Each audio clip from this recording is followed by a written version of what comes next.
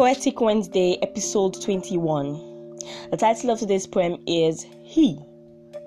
He was my all, my life and more. He loved me silly. With all and more, I thought.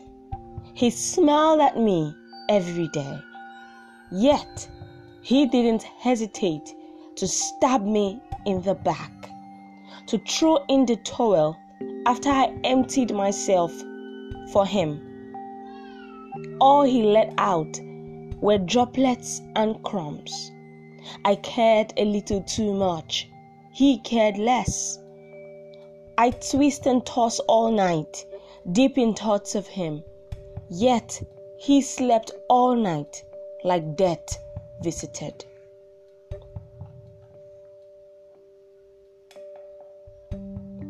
I couldn't hurt you.